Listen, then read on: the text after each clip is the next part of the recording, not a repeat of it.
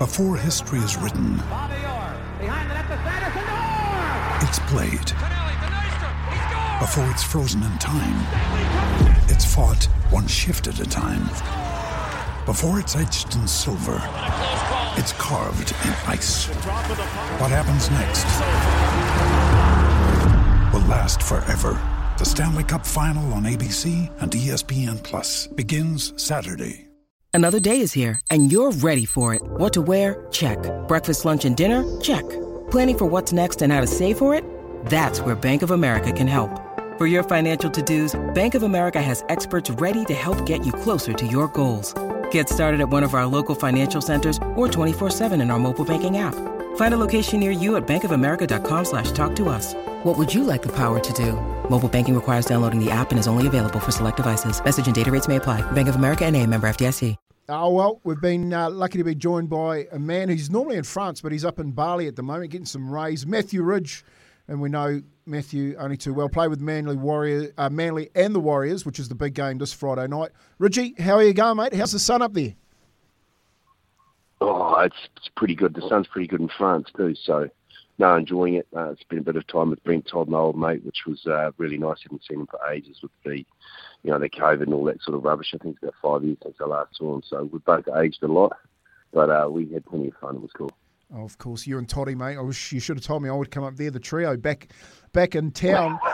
Look how, hey, oh, dear. Mate, we got that game this weekend, and we'll talk a little bit about Ando at the moment, but can you take us back to when you played for Manly, mate, and what it was like, coming out of the All Blacks and getting into that Manly side and just that affinity with New Zealand and Manly over the years?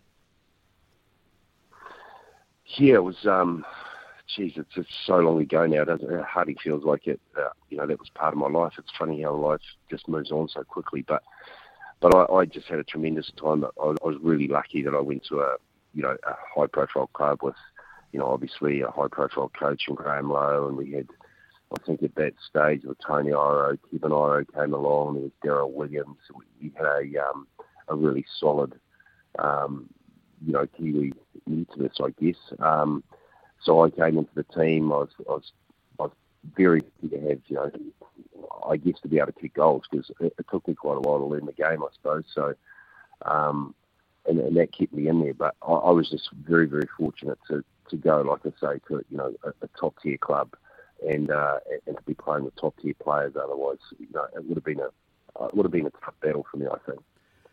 Matthew, you went to league to Manly around the same time. I think you were the first one to go, and then Halligan went, and then John Gallagher went as well. And of course, you'd sort of been kept out of the ABs for a little bit by a couple of those guys, mate. Was there any when you look back and you saw those guys leaving and going to league as well, going, bloody hell, I should have stuck around? Yeah, well, I went first, and then Kipper, John Gallagher, he signed for Leeds about a week or two afterwards. But I think he released it a week or two afterwards. But I think he must have been doing, obviously talking to them and that sort of stuff. And when I'd signed, and I went over there, and all the newspaper interviews that I did, all the interviews that I did was, I wasn't leaving because of Kipper, and I wasn't. I was leaving to play rugby league and to get paid to play. That was basically why I was going. I wanted to be a professional athlete, and I didn't see rugby turning professional anytime soon. And to have the opportunity to, for Graham to ring me, and he saw, obviously, identified some talent in me and decided, he wanted to take a risk on me and obviously paid some money for me. So for me, back then that was, I think it was only 35 grand a year or something like that. I think my first year, and a couple of grand a game, but that was just enormous money for me. So, I sort of took it with both hands and ran with it. And then I remember John Hart ringing me, and he said, after Kipper had gone, and I hadn't played a game for Manly at this stage. It was the week leading up to my first game. And he said, mate, come back, it's not too late. You haven't played, blah, blah, blah. Because, if you played, then I was a professional, so I wouldn't be able to come back, I guess, in those days.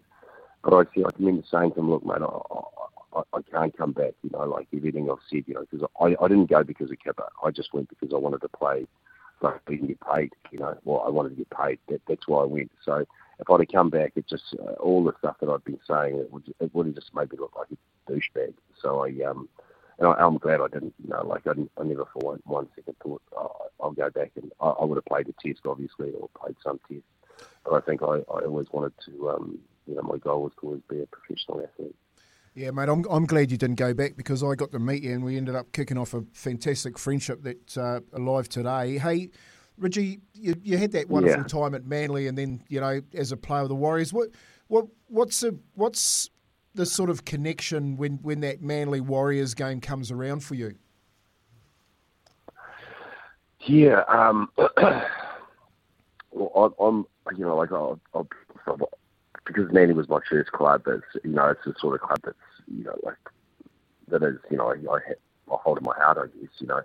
And for me the Warriors was more I don't want to sound cavalier, but it was just a financial decision. The Super League thing was going on. I was in the Super League pool, didn't have a club. The Warriors played overs for me to come back to New Zealand, so it was a financial decision for me. And I was probably, I think I was 27. We just won a premiership with Manly in '96. So I sort of left at my peak, I guess, and then I started getting injuries and all that sort of stuff. So I don't really remember fondly my time with the Warriors. Not because the people weren't nice or the fans weren't amazing. It was a great atmosphere and all that stuff, but. I just said I was struggling physically, and we weren't really up to scratch as a club back then either. We were sort of still feeling our way, and we had some good players, but it's taken the Warriors a long time to click as a club. They sort of clicked when Ivan was there. We clicked for a little while in 2001, 2002, 2003. And now we're clicking again by the look of it. I've only seen it play. I saw their first game, I think, or first two games, and I was just really, really impressed. The thing that impressed me most about them was their tenacity in defence, and that's where you win and lose premierships. If you're tenacious in defence and you can hold your line, and that's where the buck stops. And in the past, when the Warriors have done well, we've always had good defence. When any team does well, you have to have good defence before you have anything else. And when we haven't done well, it's when we're not playing for one another. But the guy there, Mr. Webster, he's obviously got them all singing from the same song sheet. They are really, really committed. They win games when they're playing badly, which is a sign of a really good side. So, like I say, I haven't seen a lot of them, but I do see that. I follow the results, and it's really promising. Really, really promising. So let's hope they can keep it up and get in a good shape. Mate, there's another redhead when you took over the club back in 2000 by the name of Daniel Anderson. They named the stadium Daniel Anderson this weekend in respect for Daniel and the work that he has to do to get himself right after that tragic accident at Christmas time. And, of course, it's against Manly, your old team, mate. Just take us back to those days when you first signed Ando and what that actually meant for the club what actually got you to sign him in the first place. We were, really, really fortunate to get a guy of his calibre. I can remember, when I came on board on the management side of things to get a coach and, just to basically get the back office going, I guess. And, we had Mick Watson and I remember ringing Bose because we had a few names, and I rang Bob Fulton and said, what do you think of this guy? And he gave him a big rap, and so that was big. That was good enough for me. But I actually didn't think he was going to be as good as he was. Like, he was just outstanding. When I interviewed him, and he came over, he spent a couple of days at home with me, and he made me want to play him. So that was quite telling because if a coach can make you feel like that, then I knew that the team would do well under him, and they did. I think the first year that Ando came in, we made the semis for the first time, and then the next year they made the grand final. So that speaks volumes for the guy's ability, his character, and just how he treated everybody. He was just a really good bloke, and it's really. I think the guys that played under him were really fortunate to be taught by him because he was a guy that he had all the skills, but he taught from the grassroots up. So, he knew how to tackle, he knew how to, to teach guys to pass, and he knew how to his guys to lines to run. He knew how to devise a game plan. He was just a really, really thorough coach. And none of those guys had a coach like that before. And that's what we needed. And he also wasn't a pussy. Like you could call a spade a spade. Like if you came in at half time and you weren't playing well, like the whole stadium would hear him ripping into you. And, that for me was, he wasn't scared to say what he thought, which was pretty bloody good. You've talked about some great coaches there. I mean, obviously John Hart from an All Black point of view. You mentioned Graham Lowe got you to Manly and Ando now. I mean, you must have picked up stuff from those guys you've taken through life outside of sport as well. What do you think the biggest thing is that stuck with you from those guys? That's a good question. I think all the best coaches make you feel good, and they've got the ability to put your arm around you, not mollycoddle you, and make you want to play for them,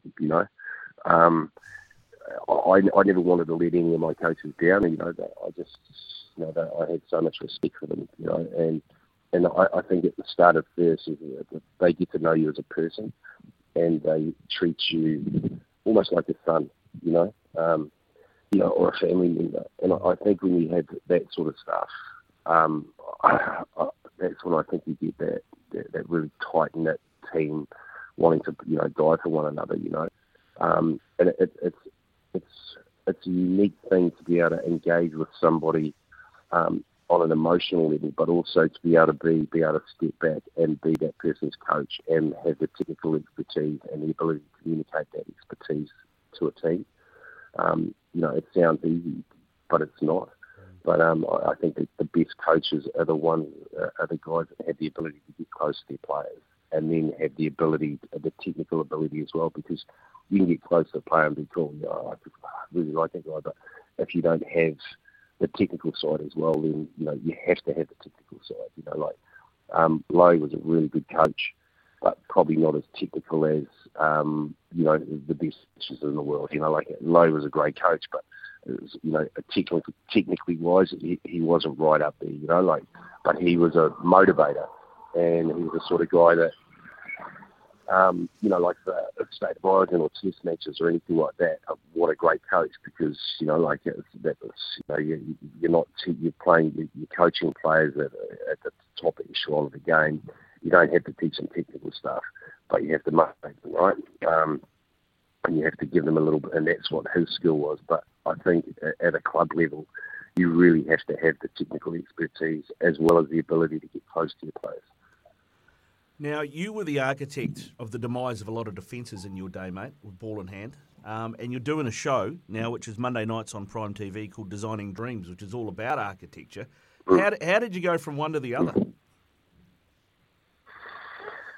I was just really fortunate that I've done quite a bit of television in my time, and a guy by the name of Daryl McEwen, I've got a lot of respect for him, and again, he rang me and asked me if I'd be interested. I was like, Daryl, it's haven't done TV for ages.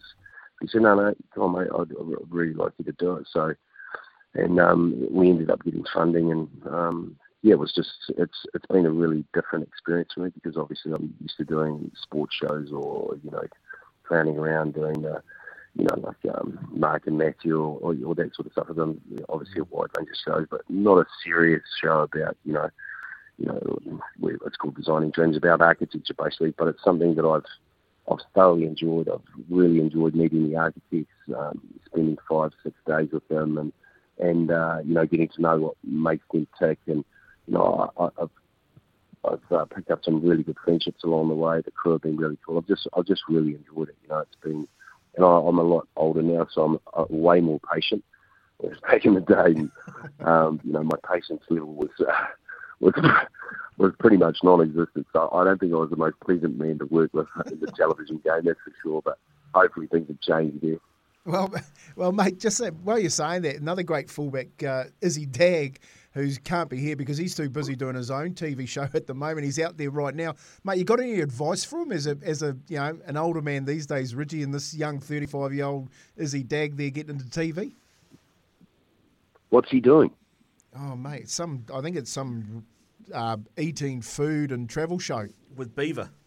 Would you believe? Oh, good on him. I think that only piece of advice I can give you is just be yourself. You know, that's the thing. Like, the camera doesn't lie, you know. So if you're trying to be something you're not, it sort of picks up on it, right? But I was given a really good piece of advice by a lady called Julie Christie, who's been in the television game for years and years and years. And she always said to me, Matthew, just, you know, when you're looking down the camera, just treat the camera like your friend. And that was the best bit of advice, because, you know, when you do that, you just feel like you're talking to somebody else, you know, or you're talking to one of your mates. Because, you know, like it is quite difficult, you know, when people get a camera stubbed in face, a lot of people freeze and all that sort of stuff. But if you look at it like that, it's like, that's just my mate on the other end. It's just really easy. But I'd imagine Israel, he doesn't lack confidence, so I'm pretty sure he'll nail it. Well, I've been lucky enough to know you both, mate, and you know me, Reggie. I'll call it as it is, and Izzy's pretty well sticks to the same mantra as you do, mate. Just before we let you go, like I said, you know, it's a big week for Ando, and you know, we're all pulling for him to get through his challenges at the moment. Have you got a message for Ando? Because I'm pretty sure he'll be listening to this. Oh, mate, you know, mate, all I can say is you're one tough cookie, and you've always been a man that I've held in the highest regard. Your integrity has never been questioned. You're just a top bloke, mate, and, you know, it's really unfortunate what's happened, but if anybody can get through it, mate, you can, and we're all pulling for you, mate, that's for sure. Matthew, thanks very much for your time, mate, especially given you're on holiday up in Bali. We really appreciate it. Best of luck with the show Designing Dreams, Monday nights on Prime TV as well, eh? Thanks a lot, guys. Appreciate it. It was nice talking.